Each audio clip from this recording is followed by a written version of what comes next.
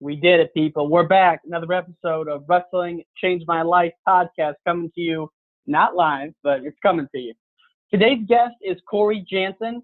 So Corey's the brother of Jesse Jansen, who was on the podcast way back in February. Just like his brother, New York legend, multiple-time state champion. But despite all that success, we spend most of the time talking about a period during his freshman and sophomore campaigns, I guess, where he went through some serious mental roadblocks. And it's just awesome to hear him talk about how he got through those, how his brother helped him out, and some of the self-talk he used to get past some of those internal hurdles, if you will. So really enjoyed this one. Thank you all for listening. For past episodes, please visit WrestlingChangeMyLife.org. Well, I was a fanatic. There's no doubt a fanatic. My goal was to get carried out of the wrestling room because of exhaustion, and it never happened. The thing it did for me every day about 6 o'clock is that when I got out, I looked back in and there was nobody else there. Bottom line was I didn't reach my goal. So guess what happened? I went back in the room again. But I got some quality time because of just some kind of a fanatic goal.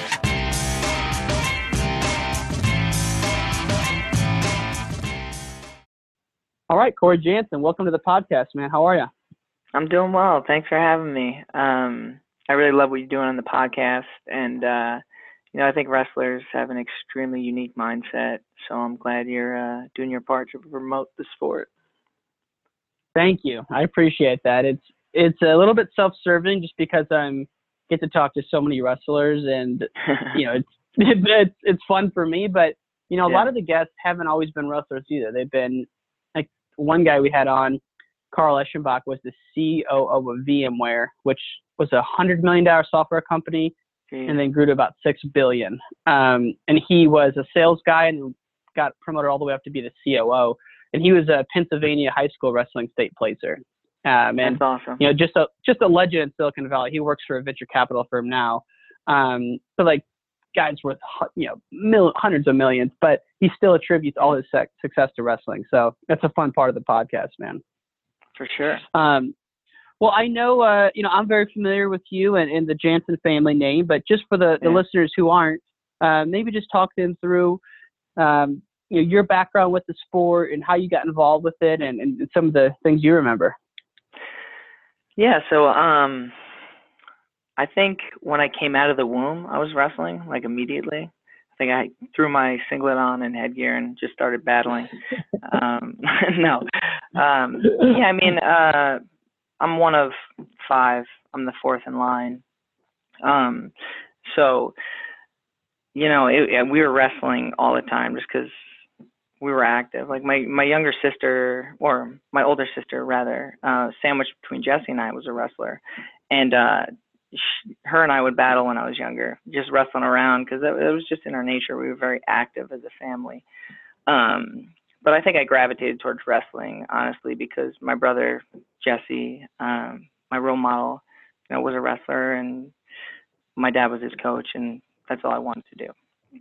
My parents, of course, put me in like a ton of sports, but wrestling won out.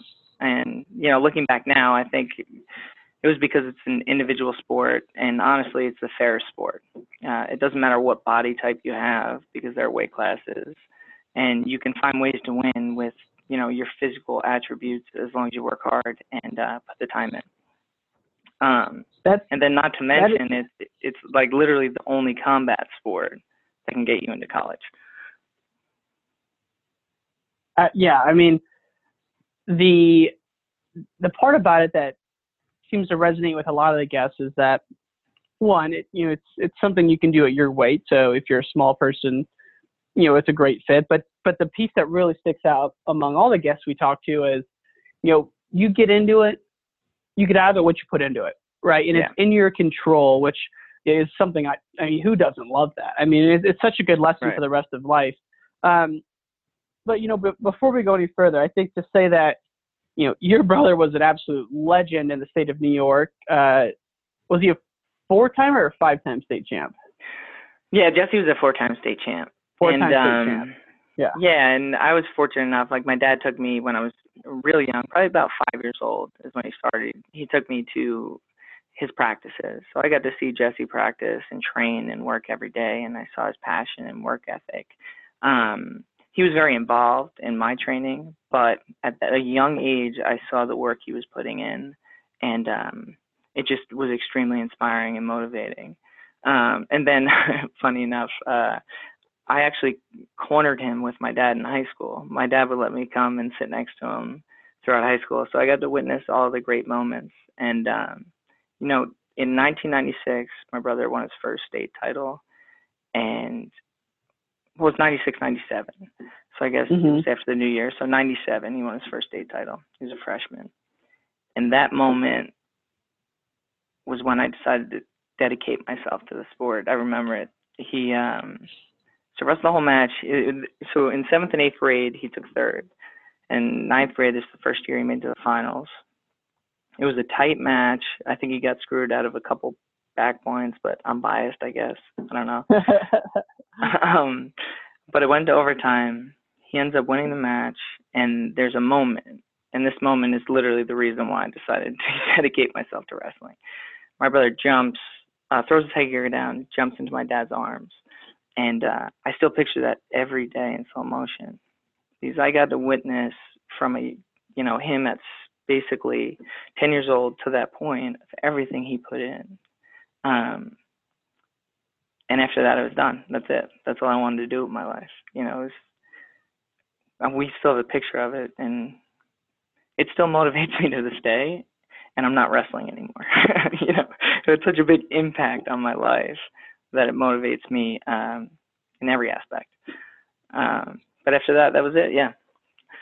Well, how important is it for someone to see that success is possible through hard work? So a lot of people don't have that kind of role model, which makes it even more impressive. Not more impressive, but it makes it impressive that your brother did that, being the first one. But man, just in general, you think about kids who don't have a good family life, or even if they do, they're not pushed. Like, to be able to see hard work pay off into accomplishment is such an important lesson. And man, it's just so cool you got to see that. Yeah, I'm so fortunate. Jesse basically gave me the blueprint. Like, everything he accomplished, that's what I wanted to do. So I knew exactly what I had to do to get there. I knew what workouts, I knew what to eat, how to do my schoolwork. Everything I understood because he was there. But beyond that, he had, gave me so much guidance, and he was so involved in my life because he wanted to help me. And that's I'm fortunate enough because a lot of people don't have that. That was our family dynamic. My parents instilled in us at a very young age that you have to be there for your family. You have to help, support, love, care for them. And no matter what sporting event we went to, whether it was wrestling or field hockey for my sisters or gymnastics for my oldest sister, everyone went. We were always there to support and love and care for each other. And, I know I wouldn't be where I am today without them. And, I'm blessed and extremely fortunate to have them in my life. That's for sure. It reminds me a lot about, my younger brother Tanner is 13 months younger than me. We both wrestled, and it's just wrestling as a way of bringing people close like that, because man, there's no more nervous feeling than watching your sibling in a high stakes match. It is like sickening to the stomach almost. It's really tough. So yeah, that's very you know that all too well. One thing we talked about in the past that really, really stuck out in my mind, it's something I think about, still just from our conversation, was, you had a lot of success early on. But then when success in the sense that you were a state placer in 7th and 8th grade. I know you definitely wanted to be a 5-time state champ. But you had a moment, can't remember if it was your freshman year or your sophomore year, where you lost and self-doubt started to creep in. And then the following year you had a year where I think you placed 3rd or 5th. Maybe just talk us through that, from the moment where the self-doubt started creeping in and kind of the 2 to 3 year journey where finally you ended up being with your brother that summer and kind of turning it around. So it's It's interesting. In New York State, I mean, there's other states. I think Minnesota does it as well, and a couple. You can wrestle in 7th and 8th grade. In 7th grade, I was way too small. I think I weighed 65 pounds. In Okay. 8th grade, I weighed like the minimum and was able to wrestle. But yeah, 9th grade, I was full size, the 98-pound weight class, and I was ready to make my run. And you know, I did this thing where I would put up my goals all around my room. And it was 4-time state champ. That's it. Let's go get it. I wanted to be 4. You know, I wanted to do 5. It didn't work out, but I can still do 4. And the 4 is because my brother did it, and I thought it'd be amazing to have 2 brothers. You know, 8 state titles in a family would be pretty cool. And he was my idol, like I said, and I wanted to do it. So that was the goal. I put it all around my room. Saw it every day. You know, whether I was doing homework, I'd look up, I'd see it. When I was laying down, I'd look up on the wall, like the ceiling, see it. When I look in the mirror, it was on, you know, on this corner of the mirror, I'd see it. And, you know, it was always in my head. I thought about it in the classroom and all the time. And the entire year it's going well. And in the finals, I lose. So take second. It's your freshman year. Yeah. Yep. So the thing I see every single day, you know, 4-time state champ, is unattainable at this point. And that's when the doubt starts creeping in, you know, or I guess not doubt, but just disappointment. And that starts eating at you a little bit because the goal you had forever since you were a little kid was to be a 4-timer. And, but you move on, you know, you get over it at a certain point. But I did the exact same thing. So then I wrote out, you know, 3-time state champ, my 10th grade year. And I saw it every single day. And I get to the semifinals of the state tournament, and I freeze up again. And this is somebody you think you should have beat, or was legit better than you? I should have beat. I think I should have won that match. I mean, the finals my freshman year was a kid I went back and forth with consistently. Okay. So, you know, he was talented. He ended up being AA for Hofstra and was a 3-time state champ from New York, obviously. Got it. Okay. And, okay. He was tough. But the kid, my 10th grade year, I should have beat in the semis. And then in the wrestlebacks, I lose again to a kid I should beat 100 times out of 100 on bad days. So at that point, it was broken. You know, I wanted 4-3, and it ate at me so hard. And then after that, I was depressed for a period of time, like not clinical depression or anything like that, but I was working my butt off, and the thing that was getting in the way was my mental state. I was freezing in these matches. And so that summer, my brother was like, he got involved and basically said, come up to Boston with me.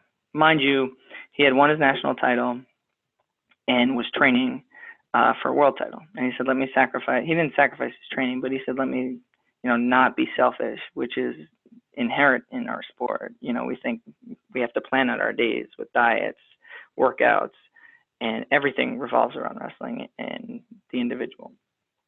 But he told me to come up and took care of me. And that summer we broke it down. We said, okay, what's going on? Clearly I was struggling and focusing too much on my goals and stressing, too much anxiety. Something was wrong. And I wasn't having fun. He's like, I do this. This is what I'm good at. You know, putting out the goals, putting it all over a room. That's not you. You need to relax. You need to have fun. You need to enjoy yourself. When you're training and wrestling, you can focus on your goals and your aspirations. But when you're not, enjoy life. And he asked me, you know, when do you feel your best? And, you know, when I'm loose, smiling and having fun. That's when I feel my best. When I'm not thinking, when I'm not anxious, when I'm not worried. I mean, you can say that for most athletes, but specifically me, it was when, you know, I was breezy, I guess you could say. And, sure, yeah. You're loose. You're fluid. Yeah. And he goes, what makes you feel that way? And the answer was the beach and the water and listening to music. And so we changed up everything. Left all the goals and everything in the room and training. And when I wasn't, I was living a normal life. I was listening to music. I was going to the beach. I was wakeboarding. I was talking to girls. I was doing what normal high school kids do, and doing things that made me laugh. And we went home, back to my room, ripped off all the goals on the wall, put up posters of the beach, posters of surfing, some Bruce Lee stuff because he had that flow like water vibe. And we completely switched it up, and that changed everything for me. My 11th grade year,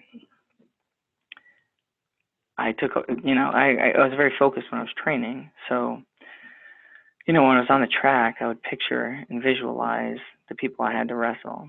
So each sprint, I'd pick a different guy, and it'd be the first round of a tournament, second round of the tournament, third round of the tournament, semis, finals.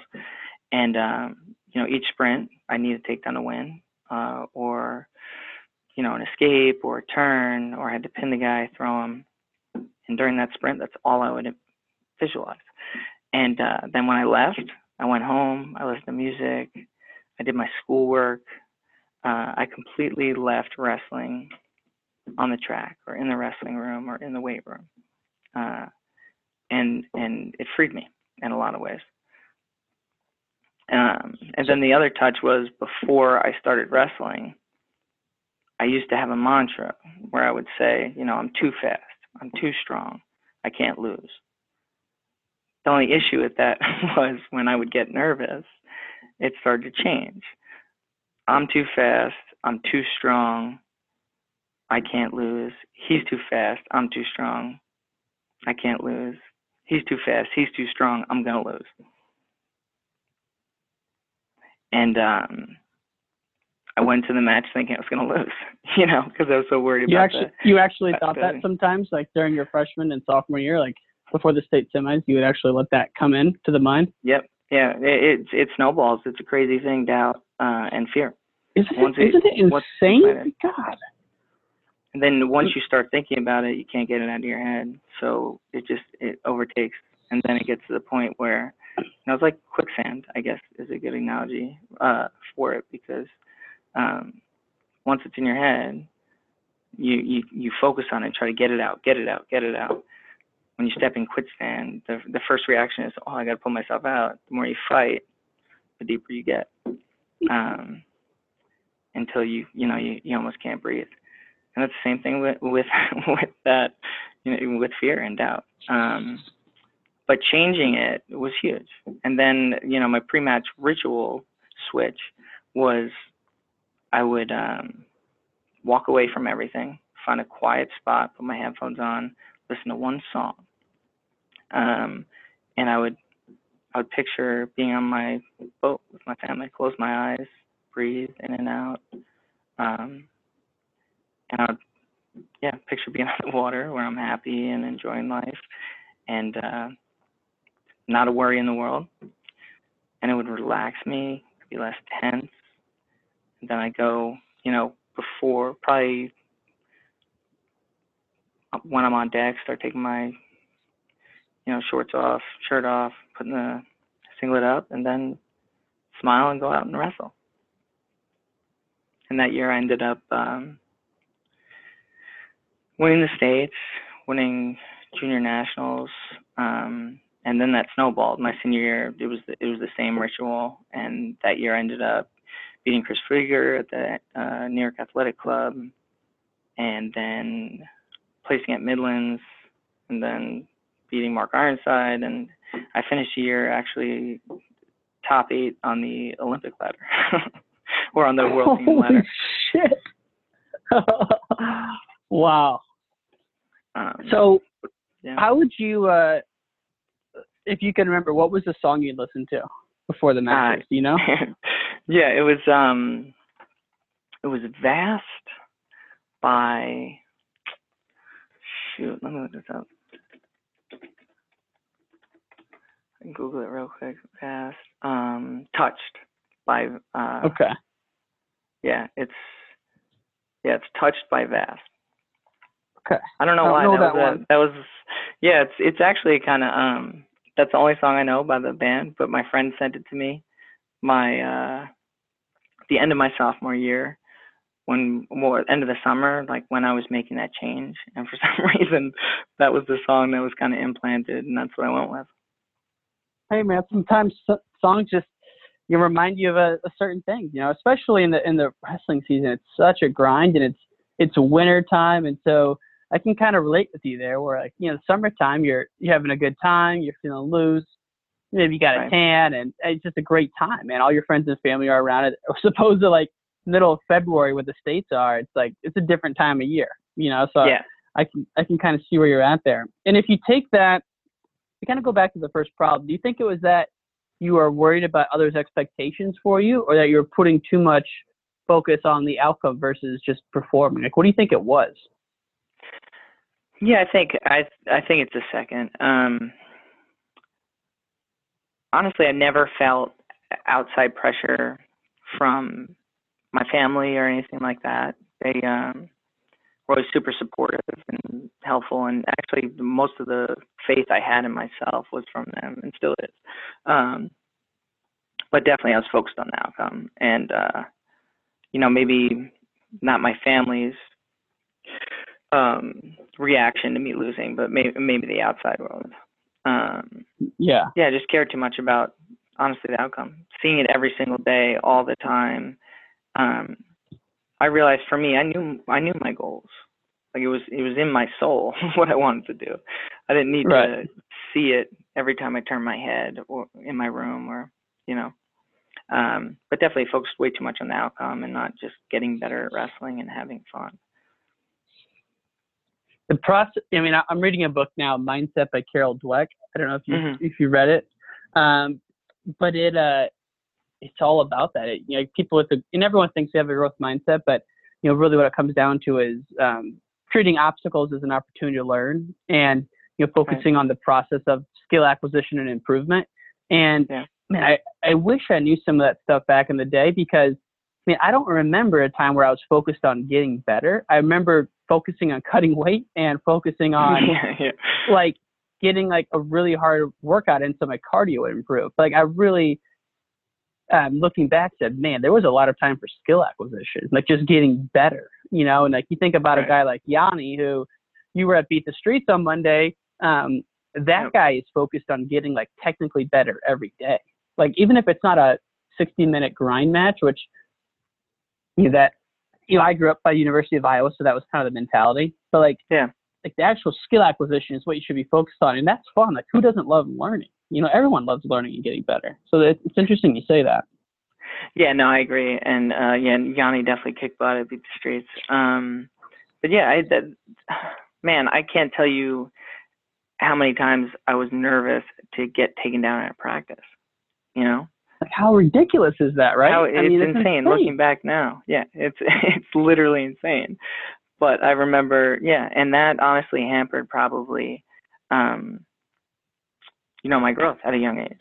Eventually, you start to lose that, I think. But man, if at an earlier age, if I would have realized that, that would have been nice. Like to your point exactly, man. If you had like Christmas break, maybe you have like a new kid in town kind of hanging out at the club, and like you'd go into a practice and he'd beat you, and you'd be like, I remember it would trip me out for like a day and like ruin my next practice. And someone should have just said, hey, this is about learning and improving. You can try stuff. And I had Jake Herbert on. He's a good friend of the podcast. He's going to come back on, but he said he was a terrible practice wrestler. God, he's such a great guy, man. But he's like, no, I was a terrible practice wrestler because I was just trying shit. And I didn't really mean a lot when he said it to me about a year ago, but when you said that there, it just kind of came back to me that, man, that's kind of what he was talking about, is that he was focused on trying a new skill or a new thing, and that's what made him so good, Right. How do you think, it's funny what you say about the mental piece. You were more than prepared physically to win your freshman and sophomore years. If you think about it, you probably spent 99% of your time on the physical piece, technique, conditioning, building muscle, lifting, but almost no time on the mental piece. But we all know the mental part is the most important piece. So like, how do you think people now, whether it's wrestling or any skill, can start to put more time into that, because it's like the most imbalanced thing ever, you know? Yeah, I think for high level even athletes, if just stick with wrestling or athletes, just to keep it simple. yeah, but yeah. I mean, specifically for wrestlers, if the work ethic is there and the discipline, so if you're doing all the right stuff off the mat and in the practice room, then yeah, the rest of the way is all mental.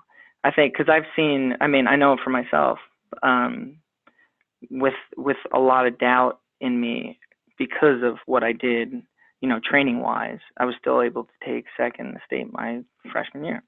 But with that being said, I didn't spend enough time on the mental aspect, and that's why I didn't win. And then it snowballed my 10th grade year, and I did worse when I should have won handily. So yeah, I mean, if you're working hard outside the room with the lifting and the conditioning and discipline with your diet, the rest is all mental, without question. That's why you have people like Yanni who's kicking butt, and Penn State, who has this atmosphere that's loose and relaxed and all about trying things. And I mean, they're maybe unbeatable, Unbeatable for sure.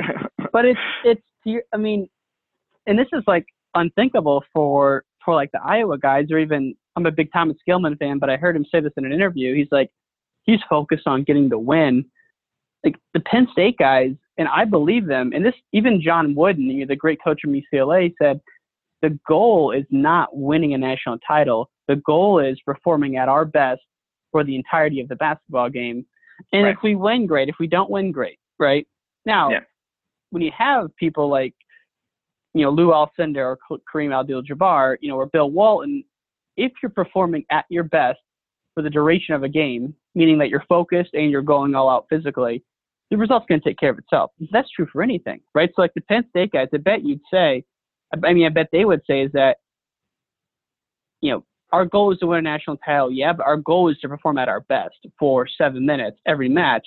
And if we do that, the outcome will take care of itself. It's a tricky thing to get people to, especially young kids, to realize, or even like if someone would have said that back in the day, I would have been like, you're out of your mind. The goal is to win at all costs. It's not to, Right.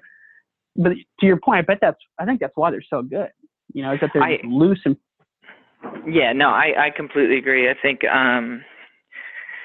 part of the reason why it's tough for people in wrestling to understand that, I think it's because it's such an emotional sport, and losing is super embarrassing because it's a one-on-one, and you're basically saying that man's more manly than I am, or just stronger, more powerful, has better technique. So it's hard not to focus on that outcome because people hate feeling that way, not getting your hand raised. But it is without question the right attitude to have, to trust your training, to know that the goal is just to continue to get better and improve and compete at your best. And if you do lose, it's okay, because you can get better. Right. As long as you're competing at your best. Go ahead. I'm sorry. No, that was basically it. I was just saying, as long as you're competing at your best and not focused on getting your hand raised, I think that's where you want to be as far as mindset goes. Just enjoying the process. And losing sucks. And if we could win everything at life, that would be great. But that's just not realistic. Right. And what I'm hearing you say. And what I'm hearing you say is, kind of in the months and weeks leading up to an event, you're visualizing the actual event itself. You mentioned on the track you're doing sprints, and I know in the past you mentioned you'd go into the Harvard room at night and visualize the nationals. You'd visualize different ways to score and win. But when the time to compete comes, you're kind of what Hickson Gracie says is empty mind, or you're thinking about something else that makes you relax. You're not thinking about the event 10 minutes before the match. It's kind of a dichotomy you have to balance. Yeah, no, that's for sure. It's interesting. You want to be thoughtless in a lot of ways. just react and move. When you don't, it's funny, when you don't remember what happened in a match, that's normally a pretty solid sign. Like vaguely remember it, because that means you were just present the entire time. And that is, that is the greatest feeling in the world, because that means you're competing at your best and just like I said, present and in the moment and reacting and having fun. You're enjoying it instead of thinking of, oh no, he feels strong, or shoot, that didn't work. What do I have to do? But yeah, I mean, you mentioned the visualization and meditating in the room at night. My sophomore year in college, I actually started to implement that, because after my freshman year, I got hurt, tore my LCL, and missed half the season. And when that starts to happen, when you start to get injuries, doubt starts to creep in, because you're not training as much. You're rehabbing. You're not doing everything within your power. I mean, you are, but you're just kind of sidelined for a bit. So you're not getting the lifts, the runs, the practices in that you need. And doubt starts to creep in. And the way I started to combat that and try to come back from injuries was by going in the room at night, meditating through matches. So I would turn all the lights off, go in at like 10 p.m. and would picture every match of the NCAAs or the conference tournament and specific guys, and I would visualize it, start to finish, 6 minutes. I'd start a timer on my phone or the clock we had in the room, because I don't think we had iPhones then. I was rocking a flip phone, I think. No, but I literally, every moment of the match, and I would even throw in, things going terribly wrong. I'd be thrown on my back, down by 5, I had to come back. I get hurt in the match and have to deal with an injury. And that made huge improvements for me, as far as confidence-wise goes, because stepping out on the mat, I knew, I was like, all right, no, I've been in this position before. There's an interesting book. I forgot the name of it, but I can send it. And it talks about this prisoner of war who was locked in a cell for 3 years, I think. And he played 18 holes of golf every day. Visualized every single day. That's how he survived.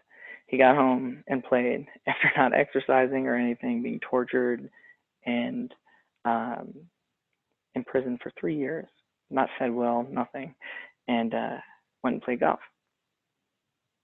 Wow. Shot like 12 under or something like that.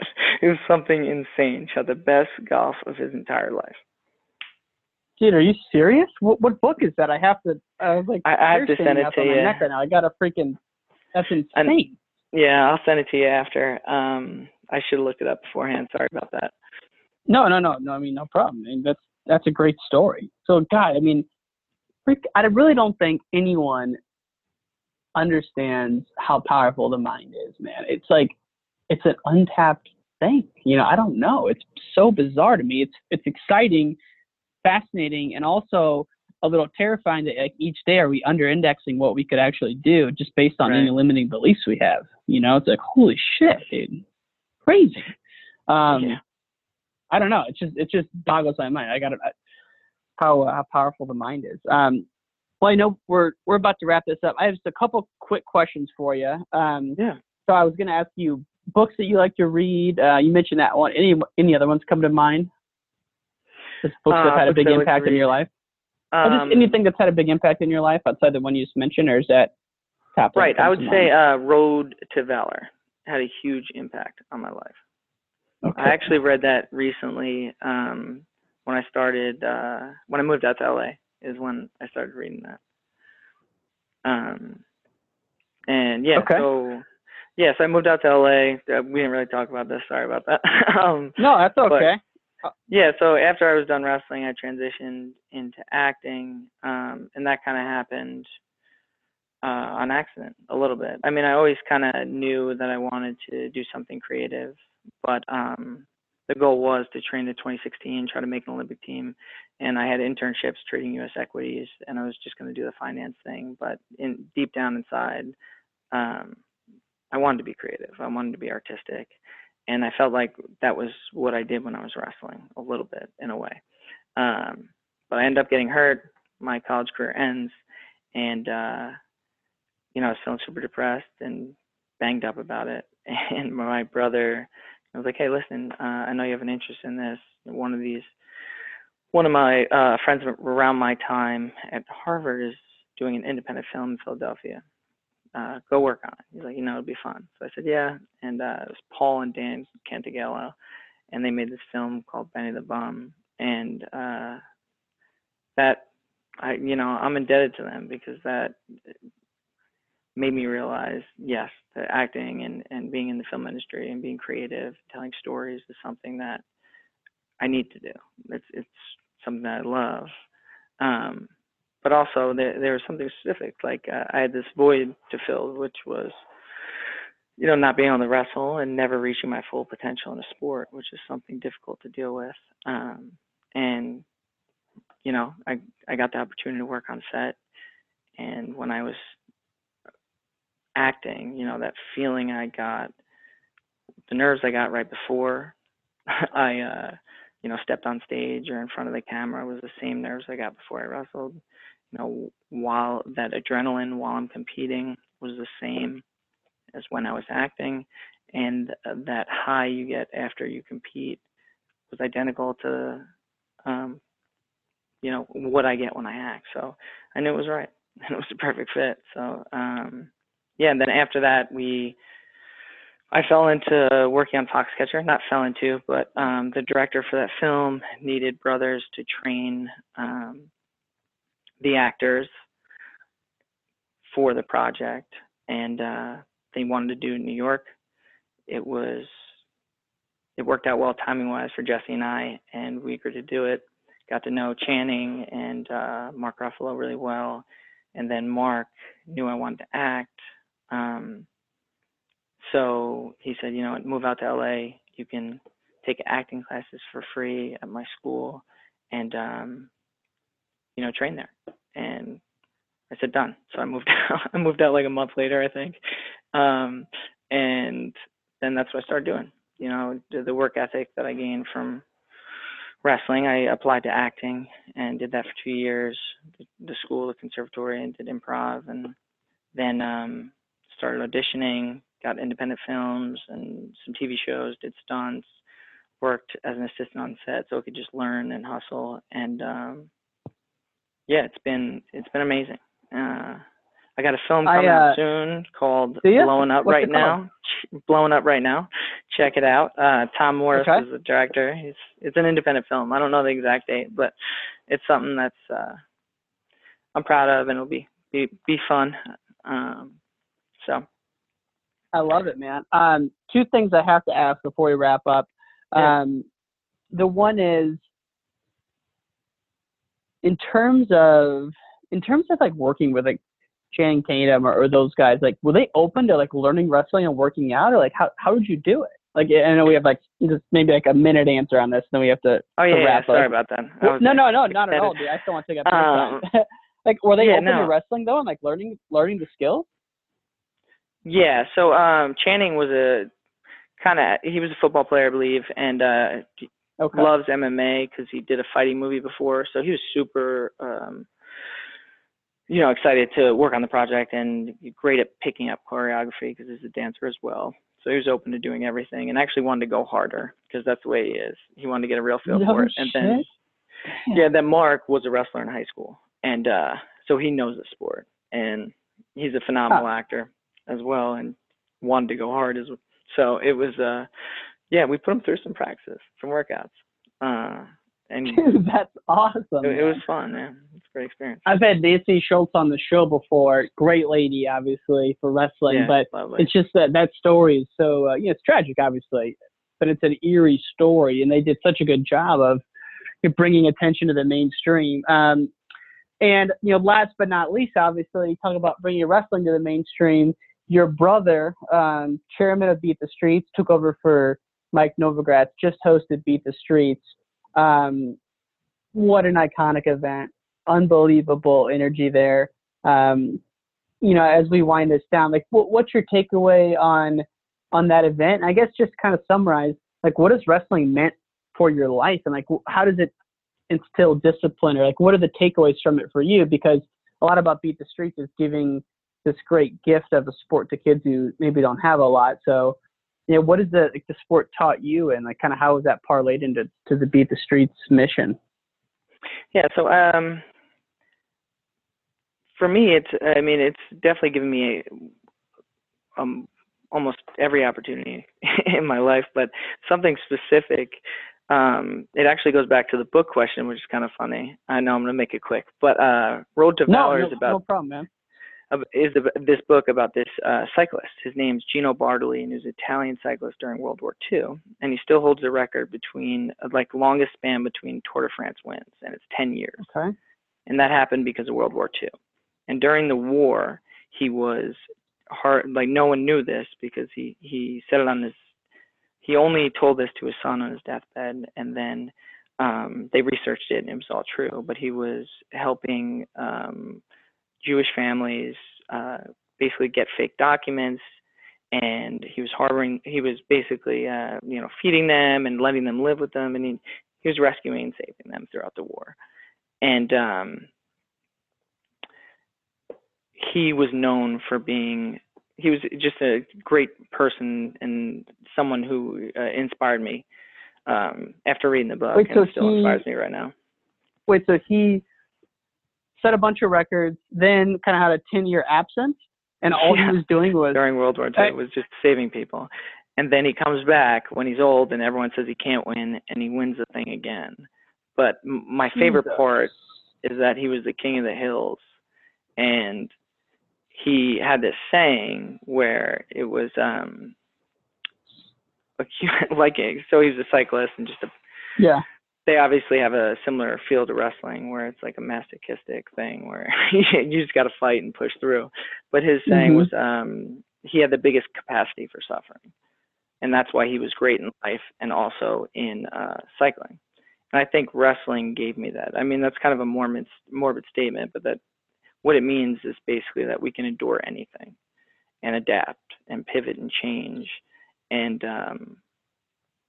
wrestling gave us that ability. It gave us the tools that no matter what life throws at us, we're going to be okay, and we're going to work and pivot, adapt, and succeed. And I think Beat the Streets, why it's so important, is because they do that. They're raising money to help kids learn those tools. And for the less fortunate and people don't have as much opportunities, that's, I think, the most important thing you could teach them. Amen, man. Sure. I mean, what a great way to wind it down. I think, man, it's just so well said. I get so excited talking to people about this, especially people like you who have competed at some of the highest levels and are taking that and applying that to your passion now, so to speak. So, man, it's been an absolute pleasure. Corey Jansen, thank you for your time, brother. I look forward to getting this one out, and just thank you again, man. Have a great day. I really appreciate it. Thanks so much. That's the end of this episode, but definitely not the end of the show. For more episodes, please go to wrestlingchangemylife.org. Subscribe to us on iTunes. Give us a star rating. Show the love, baby. Show the love. Thank you so much. We'll see you again soon. Peace.